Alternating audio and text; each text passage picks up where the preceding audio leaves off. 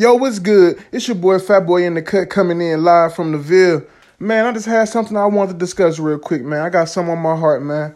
Now look, Chad Wheeler, I want to tell you one thing and one thing only, man to man. You are a punk, man. You are a punk. You are 6'7", 300 pounds, and you are beating on your wife, bro, because she won't bow down to you like a slave. And then ESPN is not covering anything because he's the color of his skin.